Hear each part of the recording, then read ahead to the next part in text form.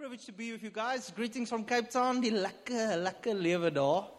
It's not too bad in Cape Town. I'm actually a bit outside of Cape Town these days. I'm in Kommetjie, in case you know where that is. It's even you guys don't look like you know where that is. You don't. Okay, it's nice. Just trust me. All right, so this evening I'm going to do a sermon slightly different from this morning. And I thought, what will bless God? And then I thought, what will bless Andre? And here it is, Taming the Lion. Yes, that is the choice. But before we get going with that, we sang Amazing Grace first song. Do you guys know the story of Amazing Grace, the song itself? You know who wrote it? It's this guy called John Newton. He lived in the 1700s. That is a while ago. And John Newton, he was born in a naval sort of family. His mother died when he was quite young. I think his mother, I speak under correction, but I think his mum died when he was about 12 years old. And he was brought up without a mum. And sort of got into a rough patch in his life. And then he joined the Navy. And in the Navy, he quickly got a reputation as a man without morals, a man that was without any scruples, a man that was rough. In fact, so much so that the other sailors looked at him and they thought he was a bit too rough for them. Now, I don't know about you, but a sailor is not exactly the guy that goes for a cup of rooibos tea and watches Seven Alarm while he's doing some knit. I mean, those guys are rough. So if them that's at rough thinks this guy is getting too rough, then you know. And eventually he got severely punished a couple of times in the Navy. He got lashed for punishment for things that he did wrong. And then eventually went into slavery. He became a captain of a slaver's ship. All right? This was an evil man. This was not a good man. This was an evil man. And his life degraded to the extent that his ship mutinied against him. They dropped him off at the West Indies, where he himself was made a slave. Eventually, his father managed to negotiate his release. And on his way back to England from West Indies, the ship started sinking. You know, like they say, there's no atheist on a falling plane. I don't think there's an atheist either on a sinking ship.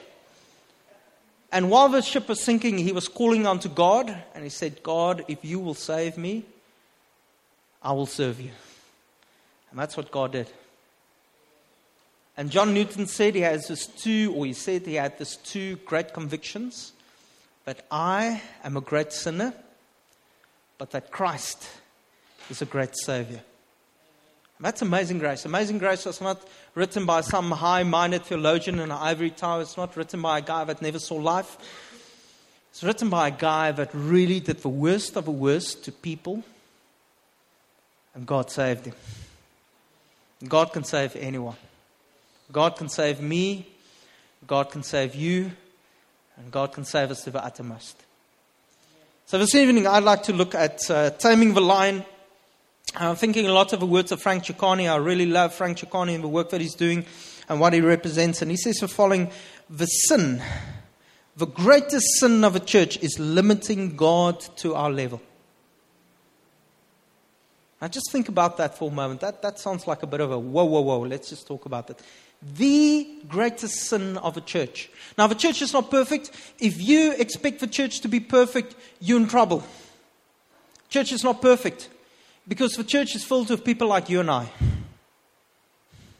Church will never be perfect on this side of eternity because it's full of people, and people are a mixed bag, right? We're all growing, we're all developing, and sometimes we miss it. But hallelujah, church is not about the people that's in there. Church is about God. And what God wants to do in people and through people. But now it sounds quite strange because surely the idea of church is that church is all about knowing God. I mean, you don't come here for the amazing coffee. I think the coffee is pretty okay. I'm looking. Remember, I'm a Cape Town snob, so, we do coffee on a whole different level. But that's not why you're here. We don't do church because of the comfortable chairs, right?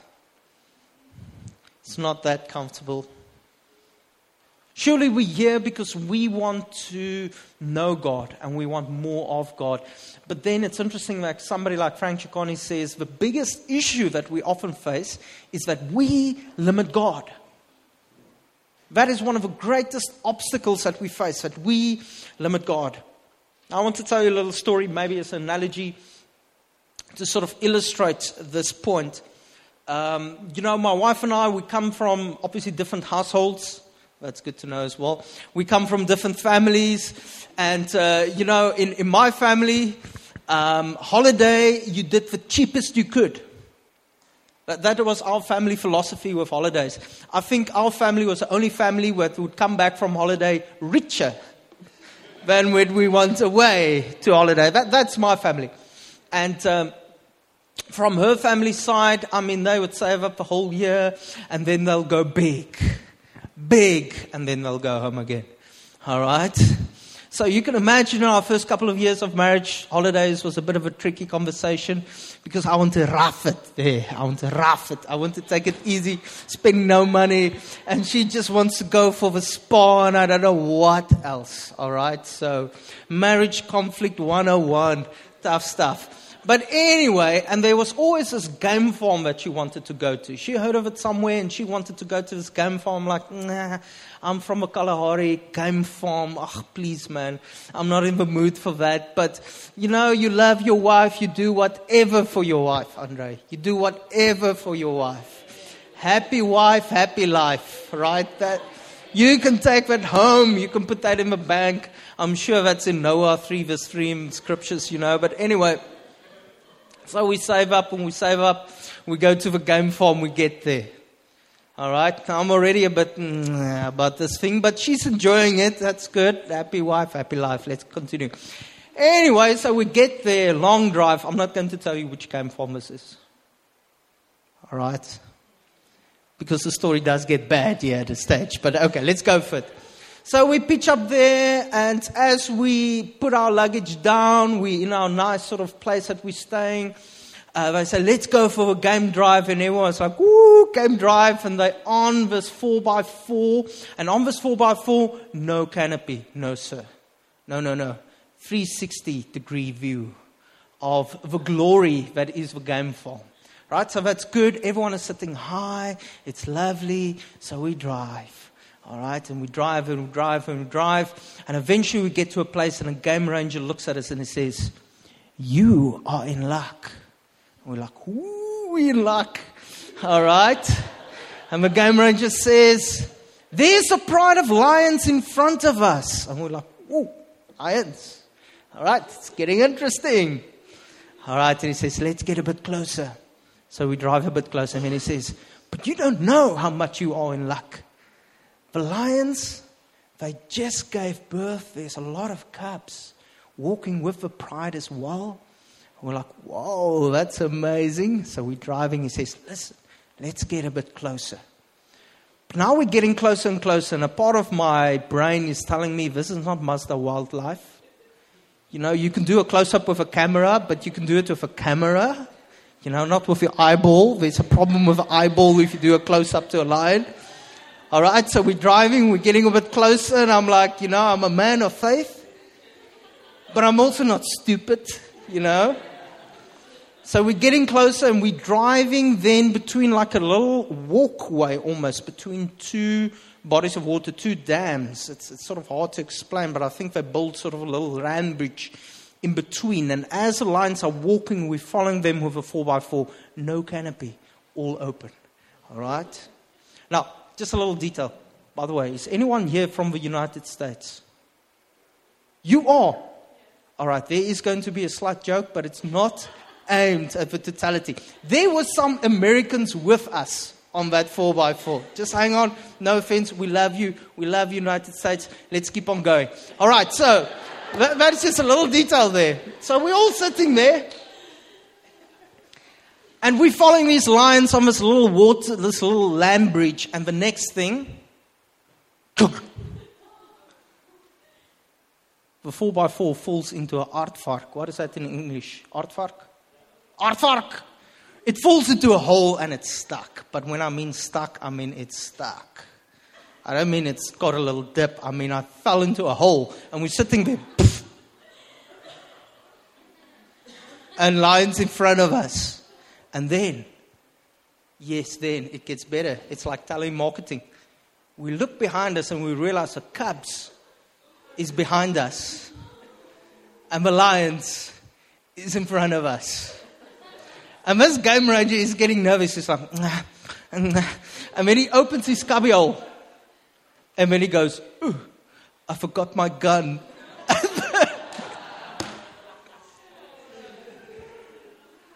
All right. So the lions turn around. Because, hey, they want to get back to their cubs. And they can't walk the long way around because it's just water. So they start walking next to the vehicle. Now we're getting to the Americans. Now everyone is starting to slide down the chair, you know. And I can see this American friend in front of me. He is thinking, I'm going to make a run for it. He is doing this sort of thing. And you know, I didn't want to speak at that time because it felt like a moment of gravity. But if I could say something, I probably would say something in the line of, my friend, I don't want you to run. But if you do, you will save all of us.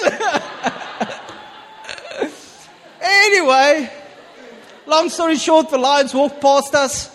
And I tell you what, in that moment, I realized there is a food chain and I'm not at the top of that food chain. I'm not at the top of a food chain.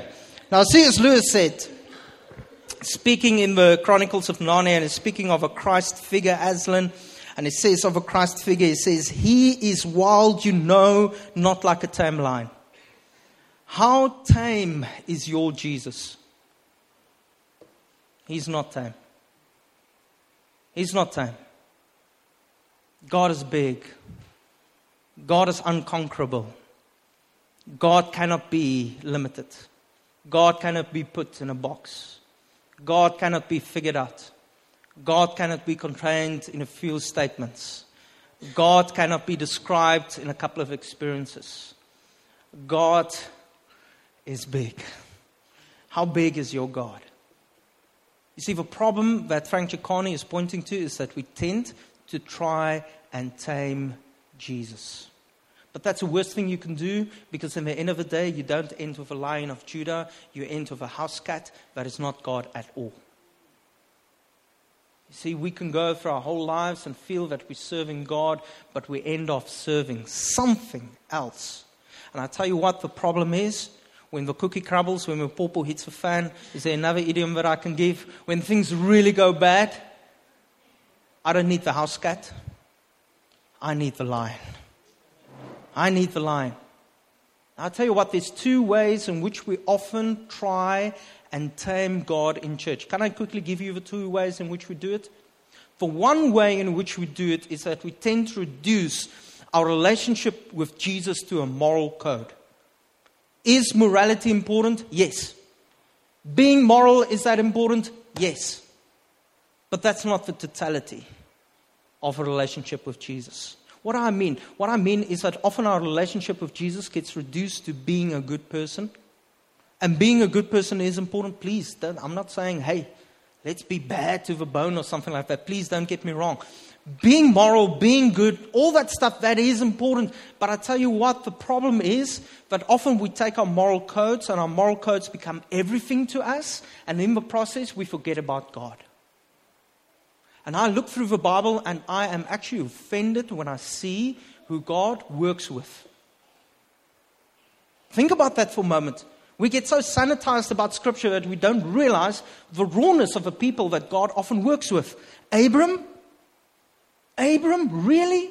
You know what Abram did before he heard God speaking to him? He didn't worship God.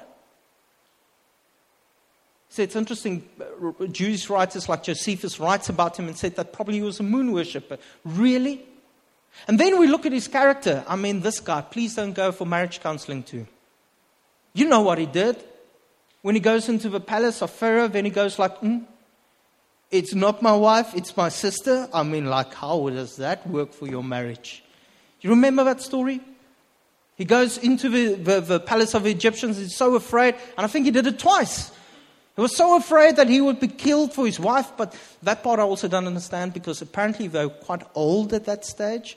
So either the kings were desperate or his wife was exceptionally beautiful. I don't know which is which, but the reality is, for your marriage to say, this is my sister, next time try that. If you really want a good argument at home, go like, oh, this is my sister, instead of saying, this is my wife.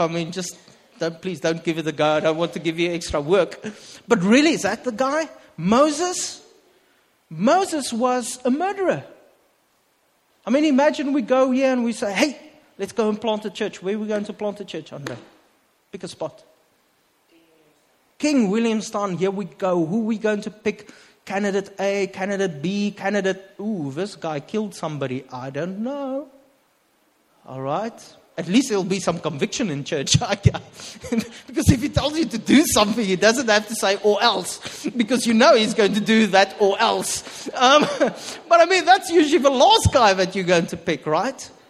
And yet, God chose this man, David. David, the runt of the pack. Here's a guy that even his dad forgot him. Samuel says, get all your sons. He forgets his own son. Oh, yeah, David. Yeah. He's still with the sheep. Let's go and get him. And then we know what happens in his life. You see, moral codes, moral values, that is important. But I tell you what, in church we can spend so much time talking about morality that we remember that as a God that is vast. You know what's a real problem with moral codes? And I want to say this straight. I don't think that's an issue with you in this congregation. That's not why I'm mentioning it, but I do feel that as churches grow and develop, it does at some of the stage become an issue. And I'd just like to say something about that. Now, the Greeks had an interesting story. In the Greeks, they've got weird stories. You shouldn't read all their stories, but some of their stories are quite insightful. And there's a story of a man called Procrustes. And Procrustes was an elderly gentleman that had an inn next to the ocean. And you would, obviously in those days, you'd walk wherever you need to be. So you walk from town to town. And as people would pilgrimage or journey, they'll come past this inn. And Procrustes will be sitting on his stoop with his pipe, with a cold drink. And he'll be sitting there. And he'll invite you to go and sit on the stoop. And go like, that's so nice. I can sit down a bit. I've been walking all day long. This is good. And then he'll say, listen, don't you want something to eat? And then you'll go like, yeah, now that you talk about it, I would like something to eat. And he'll bring out some food.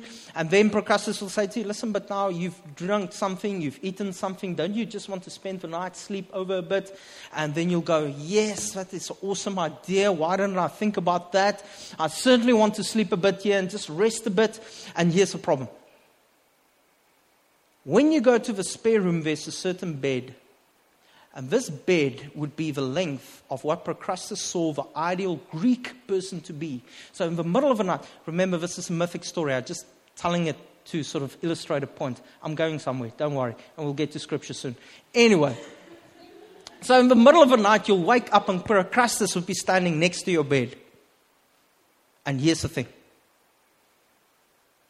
If you are taller than the bed, probably you, Procrustes will chop off a limb. If you are shorter than the bed, look no further. Procrustes will put you on the rack and stretch you out. But when you wake up in the morning, you will be the ideal proportions of a Greek person. The only problem is, no one walks out there without a limp. And you know what? That's a problem often in church. Because the problem is often we like to peddle moral codes to people without having them have an encounter with a powerful God. And you know what's the problem with that? People limp out here. They might look better, but they never changed really in the process. You see, let's not reduce church to moral codes. It is important. Morality is important. But God is far more than that. There's a second way in which church tends to reduce God. There's a group of Christians, well, not really Christians, heretics, in the first couple of centuries that called themselves Gnostics. And the word Gnostic comes from Greek word gnosis, that means secret knowledge.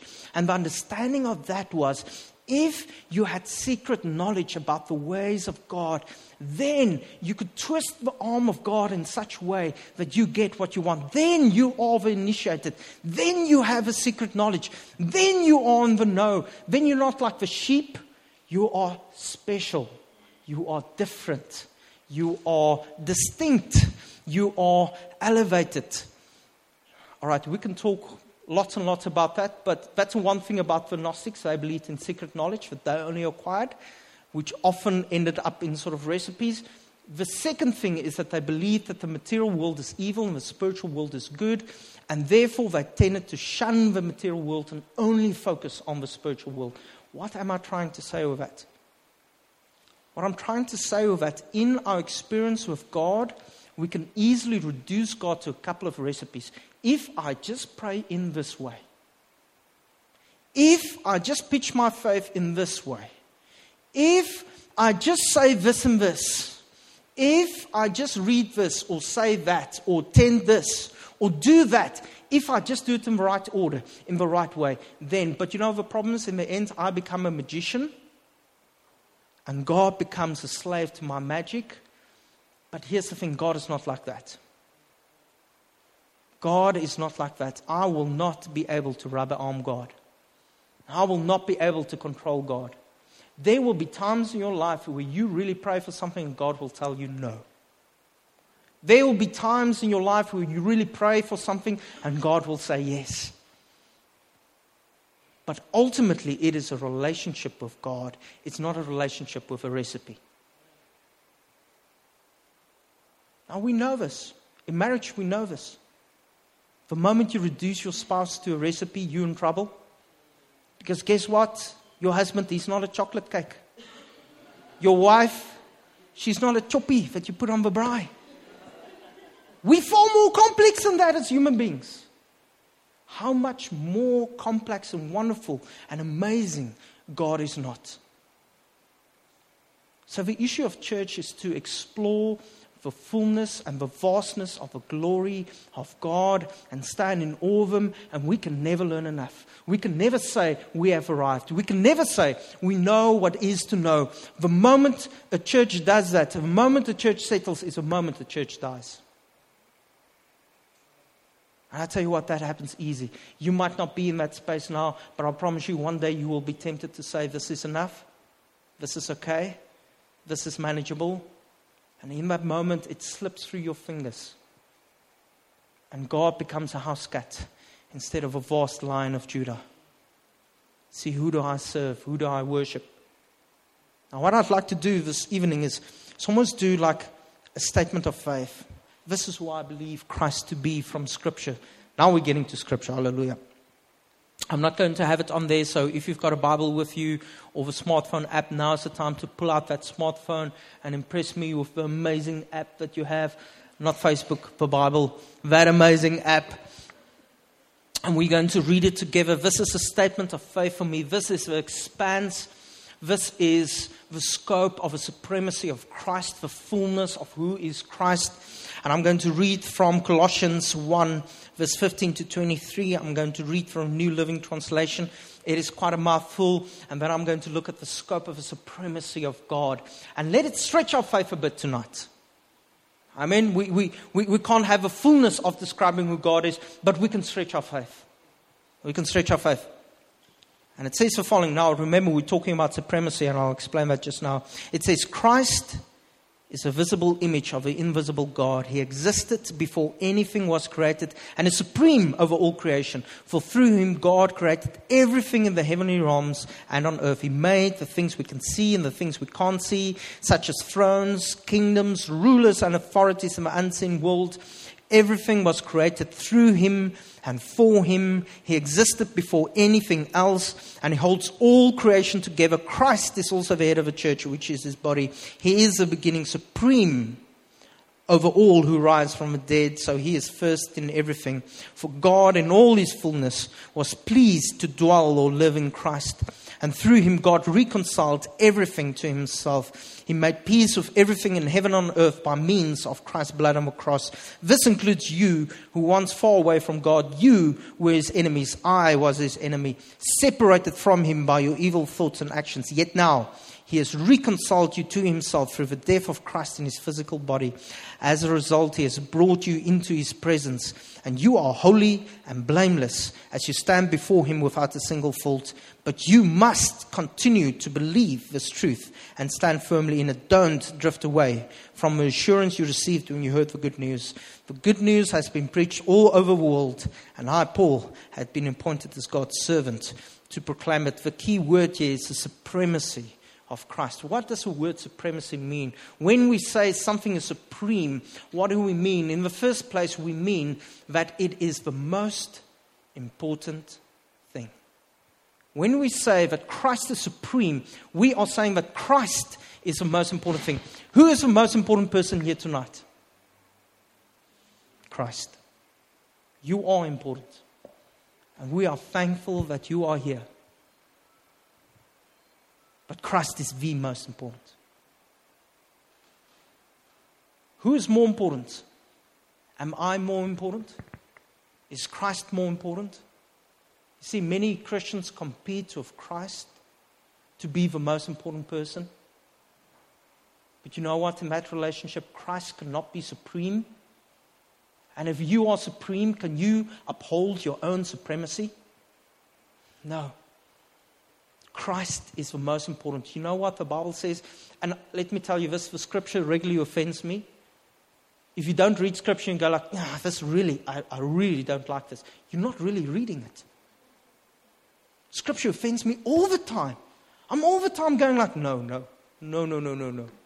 Let me rewrite this, please. I'll put it aside. But thank God that is not possible, right? Amen.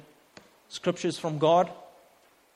But I tell you what, Scripture says that all humanity is like the grass.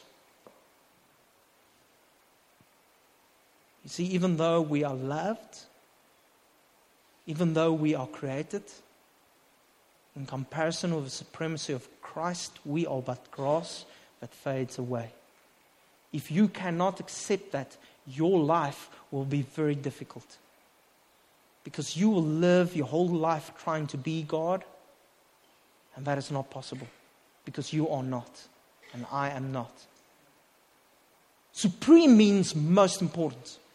Supreme also means of highest authority. You know what that means?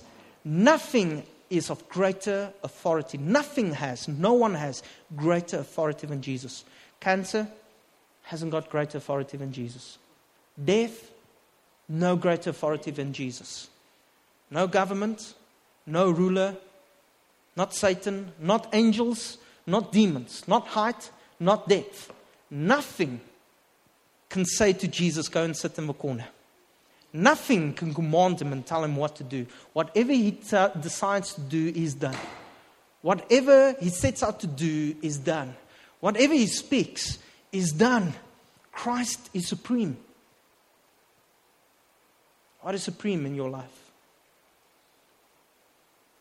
Supreme means of the highest importance. It means of the highest authority, but it also means of the highest beauty. Nothing is more beautiful.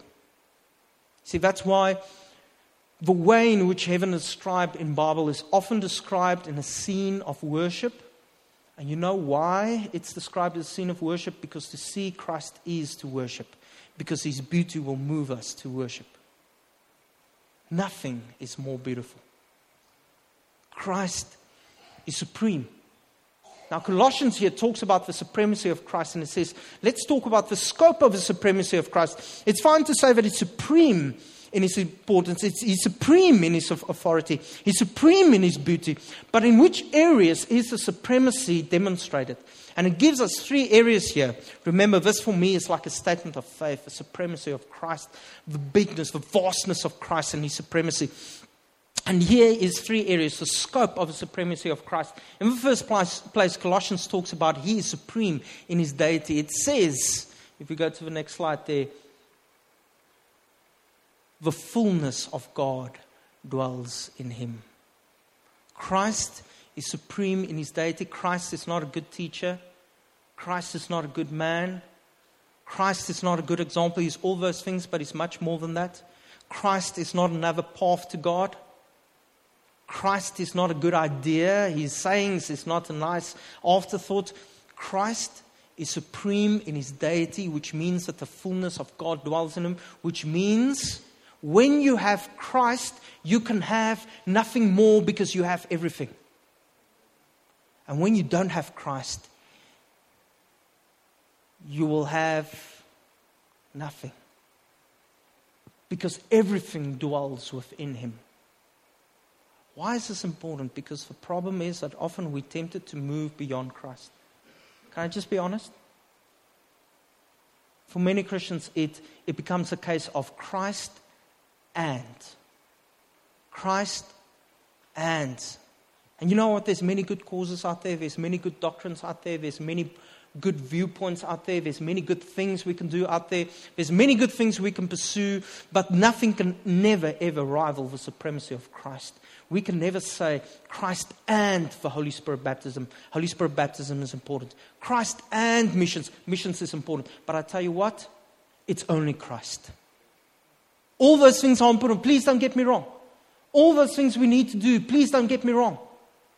But I tell you what, in the end of the day, our reward is Christ.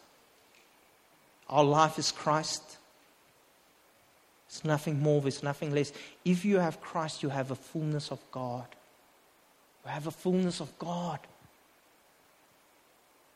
See, for many of us, I work, I operate in an area that is highly ambitious, highly idealistic.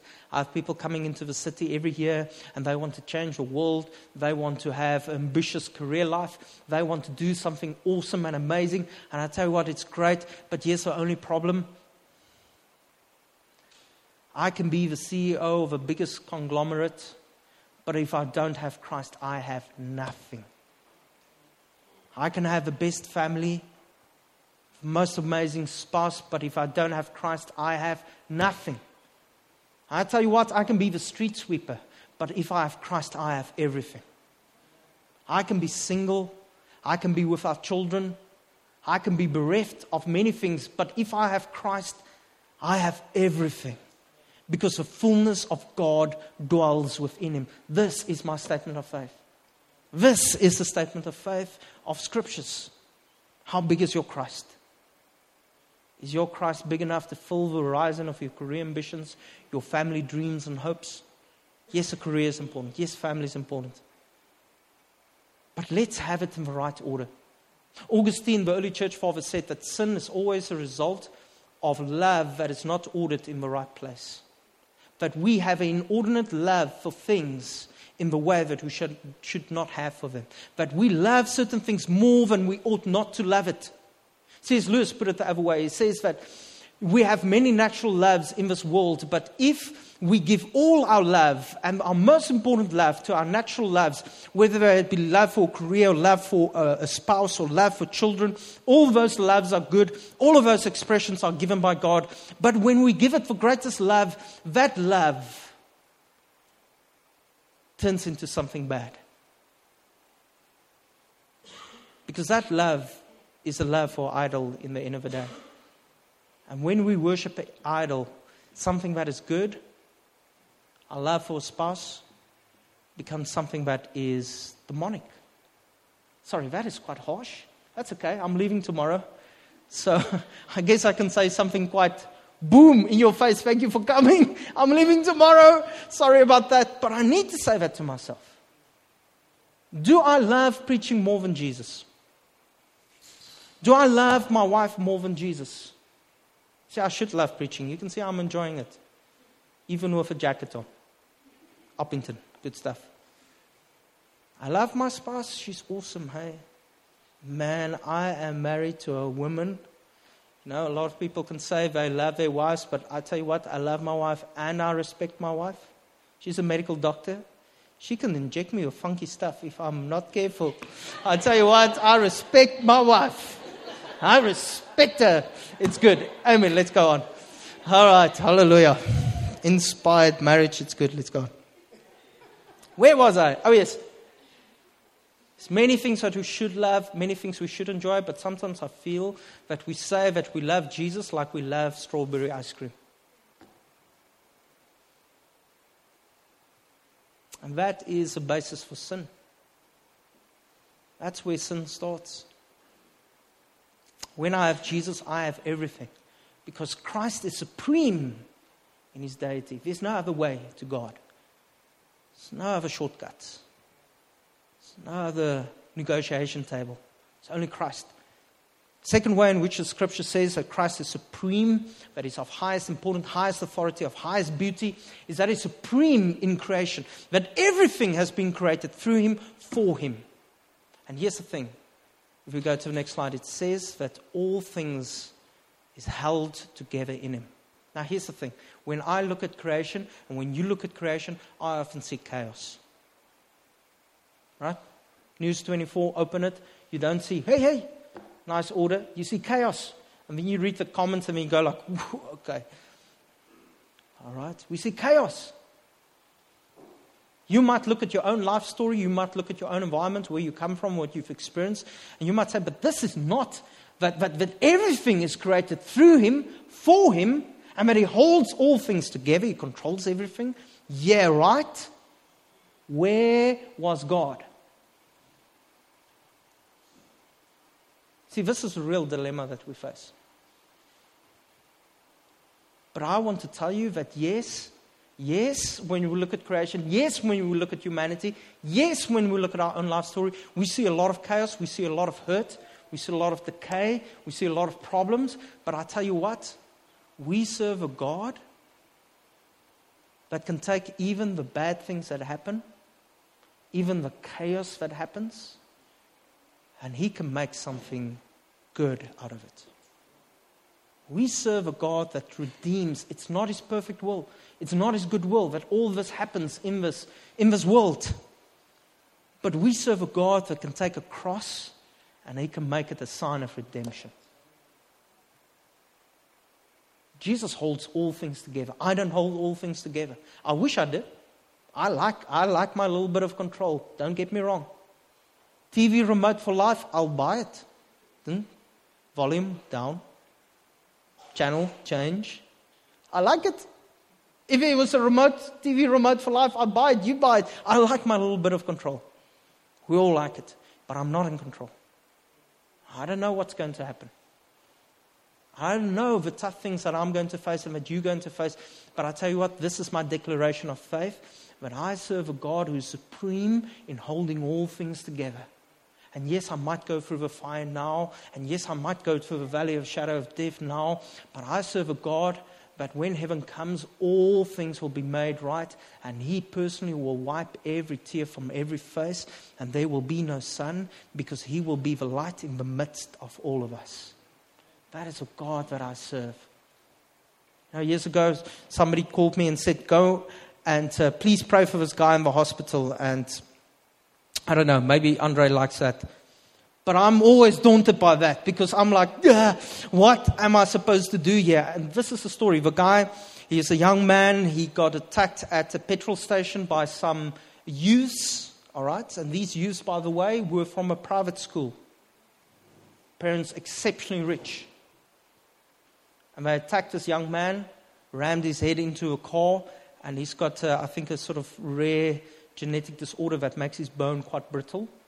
Broke his neck. Paralyzed. Please go and pray for him. Now, here's my problem. What do I say to him? That's my problem. Maybe that's not your problem, but that's my problem. So I'm driving in there, I'm like, shucks. As I parked the car, as I climbed out, I really felt God say to me, listen, tell him that he will walk again.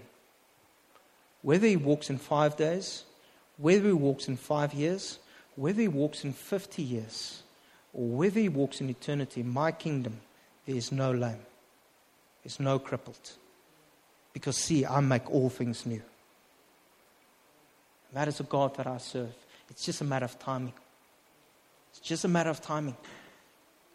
Christ is supreme in His deity. Christ is supreme in creation. And lastly, I'm finishing up with that. Christ is supreme in the church. Yes, and the church is a mixed bag. The church is not perfect. Augustine, I mentioned him earlier. I probably shouldn't give you this quote. This is quite rough as well. But the early church they were often quite rough. Can you handle it? Can I give you a rough quote? And don't worry, we're getting to the end of this. It's going to get a bit better, I promise you. Augustine said that the church might be a harlot. I'm using the polite word. He used a different word. The church might be a harlot, but she's still my mother. See, the church is not perfect because it's filled with people. But I thank God that the church is not perfect, because if the church was perfect, there'd be no place for me. There'd be no place for you. I thank God that He takes in the lame. Remember that parable? Remember the parable of the man that invites to the great feast, and all the ones that seem to be the right candidates to invite, the wealthy, the informed, the relationally connected, they all said no thank you. And then He invites the lame, the crippled, the blind, and that is the church, and that is me, and I'm thankful for that. Because otherwise I wouldn't get an invite. That's just the honest truth.